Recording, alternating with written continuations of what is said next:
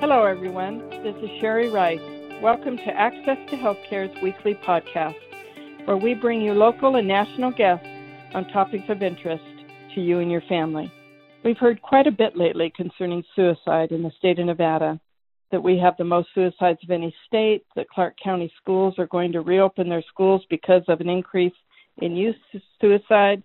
So today we are going to find out the facts and what we all can do to change the direction of suicide in our state of Nevada. My guests today are Misty Allen, Suicide Prevention Coordinator for the state of Nevada, and Cheryl Lynn Wood, Statewide Zero Suicide Project Coordinator. Welcome, ladies. Thank you so much for having us. Thank you. Well, Misty, you've been on my podcast before, and you and I have known each other for years. Let me ask you a couple of questions that I've always been curious about, Misty. You've been involved in the prevention of suicide in Nevada for decades. I don't mean to out us on age or anything, but I know that you have. How have things changed for the better or the worse in the state of Nevada in these last few decades? That's a really great question, Sherry, and I am proud of my endurance. I started with the crisis call center hotline in the late 90s, and suicide prevention really captured my heart. And even then, the hotline, which is now called Crisis Support Services of Nevada, was kind of the only thing available focused on suicide prevention. So we were responsible for the crisis, the training, outreach. And in those days, we had to pound on doors to get someone to come and listen to us and do trainings. I will say right now, and sadly because of demand, but I think also because of increased awareness and mental health literacy, more and more people want to play a role in mental health, wellness, and suicide prevention. So I'd say that's one of the biggest changes. And when you have policy changes such as mandating continuing education credits and continuing medical credits for suicide prevention, you also bring in a wider core of trainers and experts, subject matter experts. So I think that's been an incredible shift. Mm-hmm. And in some ways, when we're talking about how things have gotten better, so to speak, but over the last couple of decades, has our suicide rate increased? It's a very complex question. When I began in the 90s, we had the highest rate in the nation and always had. I think about 2001, we started moving out of that position, and twice in all of these 15 years, we have moved out of the top 10 highest rates to 11. But we're right back in there. With 2019's latest data, we are 7th highest in the nation. But the challenge with that is, for the first time in 15 years, the national rate has decreased. It has been going up in a trajectory where Nevada has stayed the same or even decreased by 1%. I will do the disclaimer that we've always had the highest rates, so that's not saying much. But they are saying that we have to look at this new data with caution because while suicide rates might have decreased by 2%, opioid overdose deaths increased. And sometimes those deaths are very difficult to distinguish between intentional or unintentional. So technically Nevada's numbers have dropped, the rate has dropped, but we're still one of the highest in the nation. So much more work to do. So let me ask you, Misty, because again, that goes back to the couple of decades that you've been dealing with this subject matter and been so involved. How do you keep sort of your hope and your balance on this? This is a very devastating topic. It really is, but I truly believe suicide is about life preservation and life promotion. I know from all of these decades of experience and, working with people with lived experience firsthand, it's really not about wanting to end one's life most of the time. It's wanting to end pain. It's wanting to live life without these challenges and struggles. And sometimes people are so overwhelmed, they don't know how. And so I see the hope in that. I know recovery is possible. And so that gives me strength to keep building the prevention efforts, make them better and stronger. So it's never stagnant, and I think that gives me hope. So with that premise in mind, then preventative is really partly the key to it. It's being able to assess somebody before they're suicidal and getting them the help that they need. Absolutely. And I would say I had a very wise person many years ago mention attachment is an inoculation for suicide. And so when you think about prevention, you're going way, way back. You know, the earlier the better, because life experiences, disparities in health and housing and basic needs and healthcare impact mental health, mental wellness, and suicide risk. And so if we as a community can go way back to those upstream measures, that's an exciting and important opportunity for prevention. Yes, no kidding. Let's go over those stats again. When we're talking about how Nevada ranks nationally, can you break it down for us in suicide with teens, say seniors, men and women, and where we're at with those statistics? I can for most. So because we just got the 2019 data, some of the numbers I'm going to share with you are 2018 because we haven't had an opportunity to drill down. But for 2019, as I mentioned, our rate dropped and our numbers dropped, although our ranking also dropped. So it is the second leading cause of death for ages 20 to 49 and the leading cause of death for ages 12 to 19, which is really frightening for our youth. Our veterans have, it's shocking. But as a ranking, I will tell you, I know you mentioned people talk about Nevada having some of the worst rates in the nation. As a ranking for ages 12 to 17, we are ranked 23rd. For ages 15 to 24, we were ranked 17th. So some of our prevention efforts, because the schools, the districts are doing so much work in school-based mental health and suicide prevention, it does impact those rates. Young people are still struggling, but I also think there's an awareness and a recognition and also more connection to resources like mobile crisis and other help. So I think that's the area we've done better in as far as rates go. Our elders currently have the second highest rate in the nation, and we have always had a horrible elder rate, being first or second. And the challenge there is the resources to really focus on comprehensive suicide prevention just haven't been given out. So, you know, one of the ways, and that I would love to bring Cheryl in at this moment, one of the ways to combat that lack of resources was to go to where the elders are going, which is healthcare. Multiple types of healthcare providers see our elders often, multiple times a week or a month. And so the Zero Suicide Initiative really gets in there to tackle the healthcare system and make sure our healthcare providers, our nurses, emergency room docs, have the skills to recognize and screen and connect to resources. So that was one way we tried to tackle this challenge in Nevada. Well, Cheryl, talk with us about the Zero Suicide Program. I know that you're coordinating that throughout the state. Can you tell us a little bit about that, what it is? Sure, I can. Absolutely. Zero Suicide Program is really a strategic framework for suicide prevention.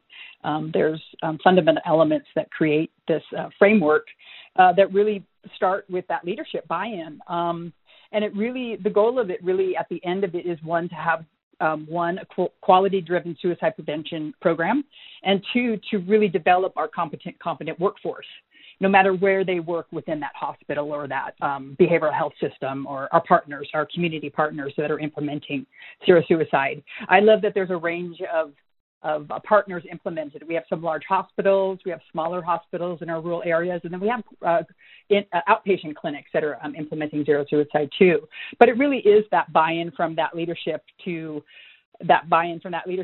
shift suicide prevention in their organization on multiple levels and ideologies. And it's staff-wide. And so really it's taking your staff and training them on the signs of suicide and identifying people that could be at risk for suicide. You know, there are sometimes our people sitting at the front desk are the first to see somebody come into a hospital. It could even be that valet person that parks the car for them if they happen to have a car. So it's really working staff-wide. And then, like I said, learning to identify those at risk, really engaging them in comprehensive suicide treatments and modalities with that person-centered treatment. No treatment is alike. And then engaging them in that safety plan, in really creating a plan so that when they leave that organization that's implementing zero suicide, they have a little roadmap that can help them. And then it's getting the correct treatment. We've been working really hard with the teams that are implementing zero suicide, and not to mention a lot of organization and partners outside, also on training them on modalities that really are specific assessment treatment therapies focused on suicidality. And then that transition part's really huge. So that's, when they're ready to leave your hands and you're passing them on to somebody else's hand, that guest feels like they're treated special and that there's a really good communication level there. And then, of course, like I said, it really is that improvement part, the proof of sustainability, the fidelity to it. I mean, the pieces and the task are so big. I will say the great thing about zero suicide, it really starts with the buy-in, and then it's creating that leadership team that creates the plan to implement zero suicide. So there's always that record of, are we implementing it correctly? That data is being taken. When I first started, I did a workforce survey that really showed and targeted that Nevada's workforce really isn't competent and confident when it comes to suicide prevention. A lot of them didn't even know what their suicide prevention policies were within their organization. So it's creating those policies that become organizational wide so everybody knows what their role is when it comes to suicide prevention. I could talk forever about zero suicide. So do you have any questions? Yeah, you're doing this for both the hospitals and the physician offices? Not physician offices, no. That is a goal of mine, aspirational goal of ours, I should say. But right now it's really behavioral health systems, large hospitals, outpatient clinics, small partners like Alta Vista Rural Clinics, Carson City, counseling, things like that really see the patients. Oh, okay. Yeah, I'm kind of wrapping my head about that around it. And the physician's offices, when Misty said a few minutes ago that, for instance, the seniors and their statistic and how troubling that is, and that the seniors do see their providers quite a bit. I know because we transport them through our transportation department. They see their primary care doc or they see a specialist. And so down the road, you're looking at doing providers' offices because they really interact with those seniors a great deal. Absolutely. It's our office trying to put this together, and it really is a long period implementation. So these teams went through 14 weeks of training to implement this, program into their organization. So I would love to. My reach, I would love everybody to reach out, or I could reach out to them. And my goal really is that if I could have every provider that touches a human contact, whether they're a primary care physician or a pain clinic that really deals with chronic pain and things like that, I would love to implement zero suicide or parts of it into those places. But that is an aspirational goal for sure. Charlene, if I may add, the Office of Suicide Prevention also has kind of a reach. I work with the School of Medicine on regular trainings that they do for physicians, which might get to those private practitioners. And with the mandated CMEs for physicians, they are seeking more training, be it screening, assessment, maybe it's bereavement, postvention. So they are getting more and more awareness around this issue. Yeah, that's great. Because when we look at the 2019 statistics, we haven't even gotten into the pandemic. No. I mean, that hit me when you said 2019, Misty. I went, oh, yeah. But 2020, this has been quite the year. And what is your anticipation of the statistics for 2020 if you look in your crystal ball? Well, actually, because we've been dealing with this, challenges in Nevada are not new. So we were kind of ready for the mental health challenges, knowing what might come down our way with, the economy in Nevada and things like that. Crises and suicide decreased in the beginning of the pandemic because, when you have this worldwide challenge, it's like a natural disaster, people come together and they're fighting for survival and they're really working to support each other as a community. So what went up were crises of anxiety and depression because of uncertainty and isolation. But as the pandemic kept going on and that fatigue sets in and the economic hardships impact set in, that's when we're seeing a little bit more of an uptick. So I can't predict quite yet, but I think 2020 is going to be a little different because of that initial quietness with the pandemic. And I worry about the next several years with economic impact. And I will say the mental health strain. Mm-hmm. Mm-hmm. So one of the things about the statistics, Misty, that I've often wondered is we look at the actual suicides on the statistics. Do we count the suicide attempts? Actually, we are absolutely striving to get that information more timely than we ever have. We can get syndromic surveillance data, but it doesn't tell the whole story. So we have to be cautious with that, which is kind of seeing what's happening because of billing and emergency room data. But you're right. It's the ideation. It's the mental health crises that might not even be about suicide. Right. And then the actual attempts. And so before the pandemic started, actually, you might remember we had a crisis of youth suicide in Washoe County. And we were beginning to put together a directive to get immediate information on those attempts, that self-harm, kind of similar to the opioid overdose reporting. So we didn't want to put strain and stress on the systems already dealing with COVID. So we pulled back on that. But then when Clark County, as you are aware, had a spike in youth suicides in September, October, we pulled that back out and felt this was an urgent need. So we are developing that directive to get more immediate and accurate data to tell the story. Yeah, the death statistics don't help us.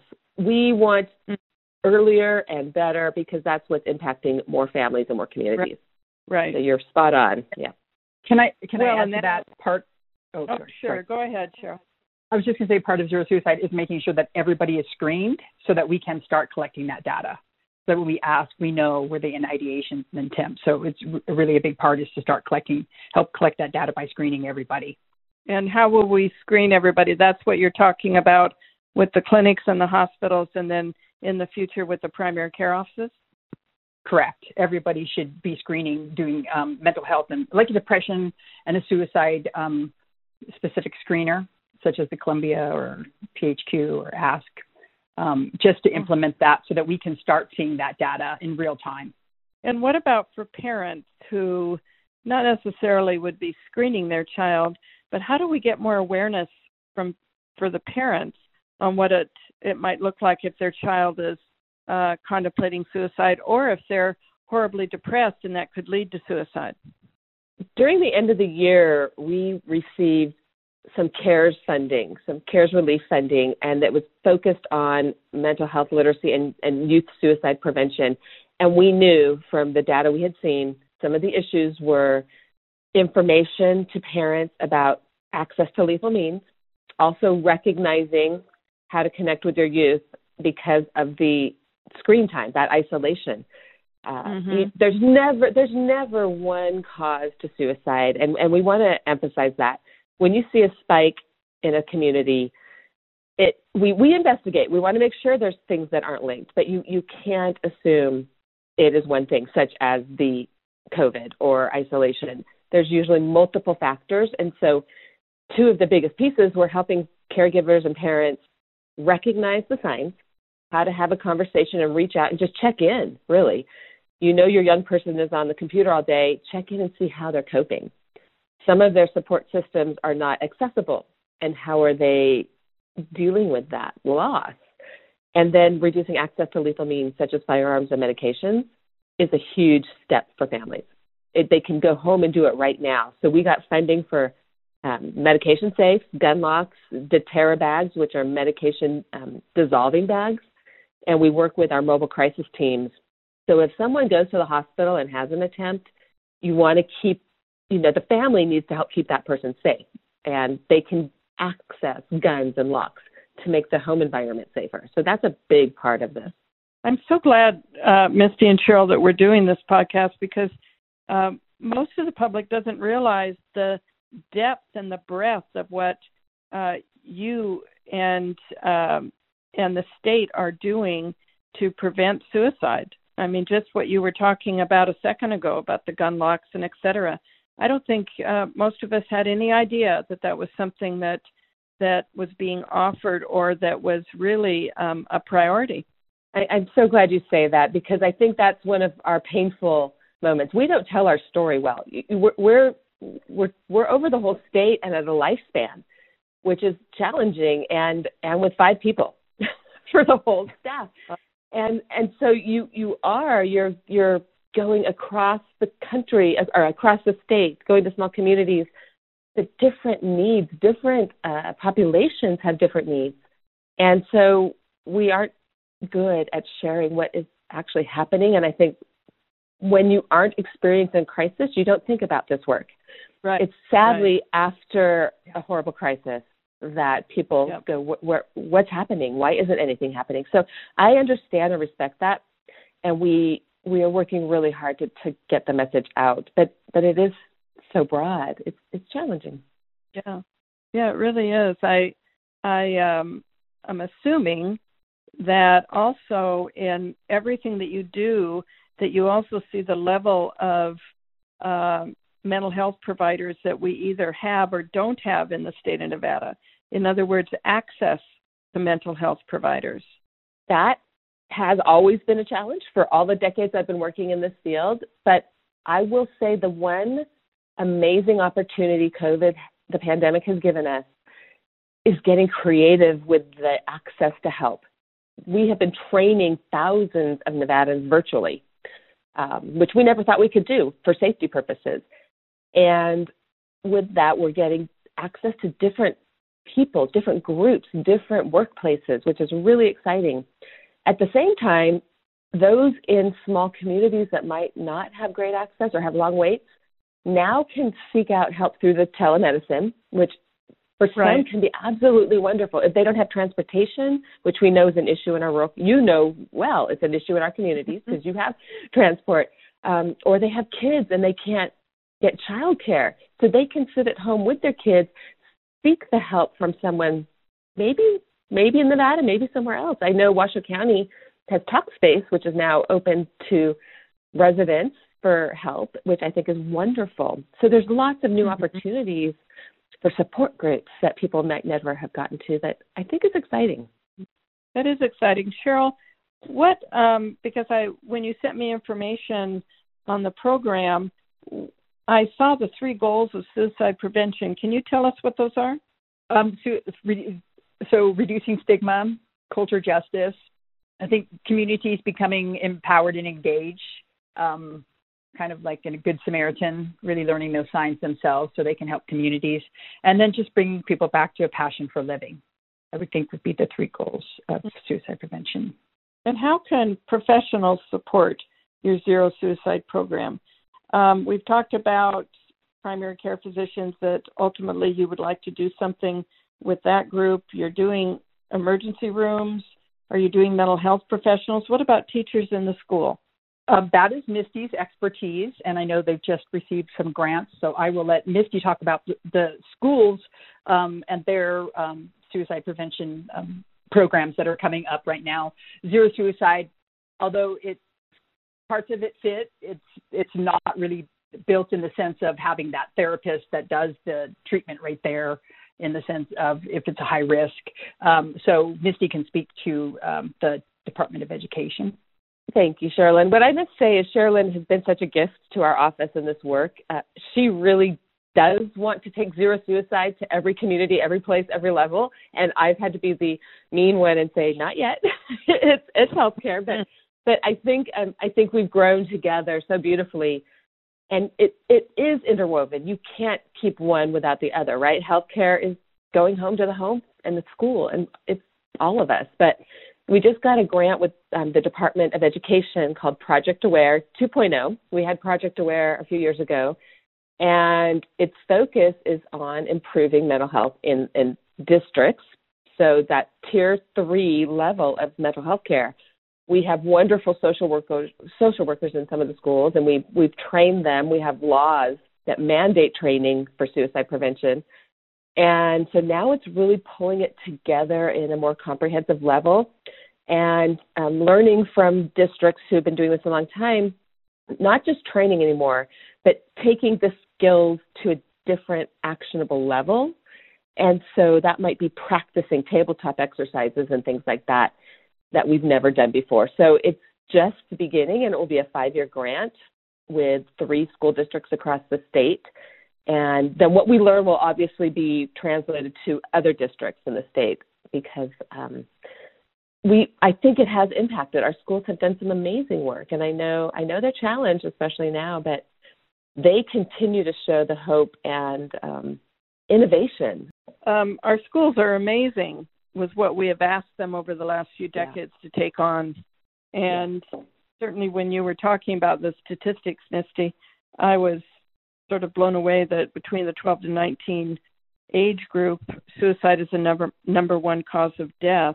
And yet I believe you said we were 23rd in the country, which means that it is also very high in many, many states, and that suicide is looking for that age group as a commonality of way to get out of whatever circumstances or discomfort they're in. That this is obviously a national, huge problem. It is. And when you asked what I've noticed changing over the decades, I think that is an uncomfortable shift I have seen. I have a 21-year-old and an 18-year-old, and they share with me talking about suicide is so commonplace. And we as adults, especially me, I've had to learn, don't react every time. We have to hear them, listen why, and not react, because that's not going to help them. We need to say, okay, why are you talking about suicide like this? Tell me what's going on. And build that connection of listening to some difficult things. They really want to be seen and heard. Yes, and the same, a little bit different with the seniors. When you said that we were number one on senior suicide, that has a little bit different flavor to it. I would imagine a lot of that does have to do with isolation and loneliness in a senior. I think you're right. And I know the community had a wonderful grant that kicked in just as COVID hit, and it was about building connection, which is heartbreaking because COVID disrupted the vision. Really building caring communities, people, natural community resources that make a difference. We don't always need to go to the healthcare system or the physician. If we're being kind and paying attention and being supportive to each other, that can go a long way. And I think we're not going to let that vision go. We just have to wait till this is over. But virtually connecting by phone, connecting by handwritten notes can really give someone hope. Well, sure. And our senior centers have all been closed, and that's been a real, a very, very unfortunate. And Access to Healthcare is so involved in the senior centers, and it's been a common place for many seniors to go, and certainly to have meals, but also to have some sort of social interaction. We did a podcast earlier this morning on social isolation and loneliness and depression, and we did it about youth, and we're going to do another one on seniors, and certainly that all ties into it. This last year has been very difficult for seniors and their isolation, very difficult. I would really look forward to hearing what you are listening to with those podcasts. I don't think we can listen enough to what they're experiencing. That would be really valuable. What are we asking of the public, of society, to help eradicate this problem that I'm sure sometimes feels like you're just treading water, though you've told us that you're making some headway. Certainly you're making it with Cheryl Lynn and the Zero Suicide program. But I can't imagine that it doesn't feel like you're still rolling a huge boulder uphill, Misty. It is, and I know Sherilyn has some thoughts, but I'll throw mine out really quickly. I really believe, and I think nationally it's been shown, we tend to put suicide in this mental health box. And absolutely mental health, depression has a piece of this. But what erodes our mental wellness? The day-to-day life stressors, our environment, how do we improve that Maslow's hierarchy of the basic needs, that level one of safety, security, until we have economic equity, survival, housing security, food security, healthcare access, as you know, it's going to be a challenge, because then when people lose their jobs or have a substance use concern or the number one triggering event for people, relationship challenge, be it a romantic relationship, a parent-child, or, youth to youth. Those relationships are the leading triggering event for a suicide crisis. And so it's really developing those relationships, I think, kindness and building that safety net, I would say. Mm-hmm. Sherilyn, please add your wisdom. So going back to those goals of the public health crisis of suicide prevention, and just really focusing on those risk factors, as Misty said, those risk factors don't always have to focus on mental health, although we are finding that people are falling into depression much more often nowadays that probably never saw depression before due to COVID.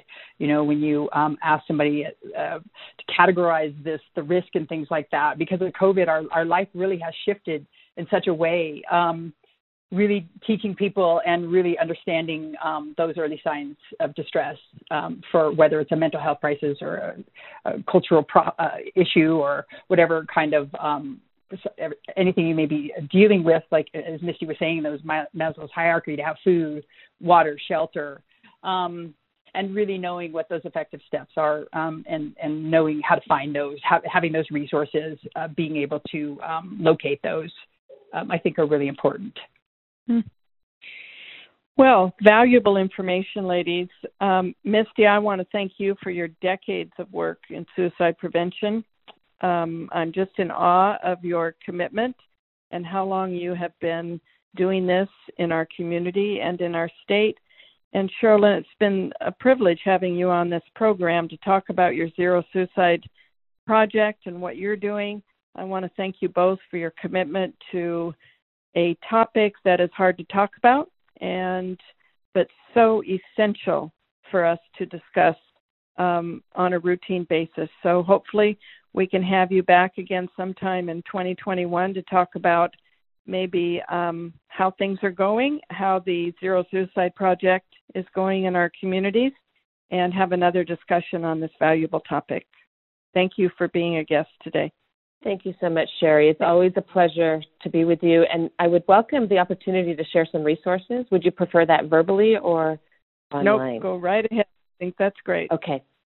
Anyone listening to this, if you are worried about a friend, yourself, a loved one, please know that there's a 24/7 suicide prevention lifeline at 1-800-273-8255, or crisis text CONNECT to 741-741. And one last wonderful resource, we have Resilience Ambassadors. If COVID is challenging you, Nevada 211 has incredible support. So please know that there's help available and you're not alone. Thank you, Misty. Today we've been talking about the suicide rate in Nevada. My guests have been Misty Allen, Suicide Prevention Coordinator for the state of Nevada, and Sherilyn Wood, Statewide Zero Suicide Project Coordinator. Thank you all for listening. I know that you will take this subject to heart and do what you can for the people in your lives and the people in our community. Please stay safe, wear your mask, and please consider getting the vaccine.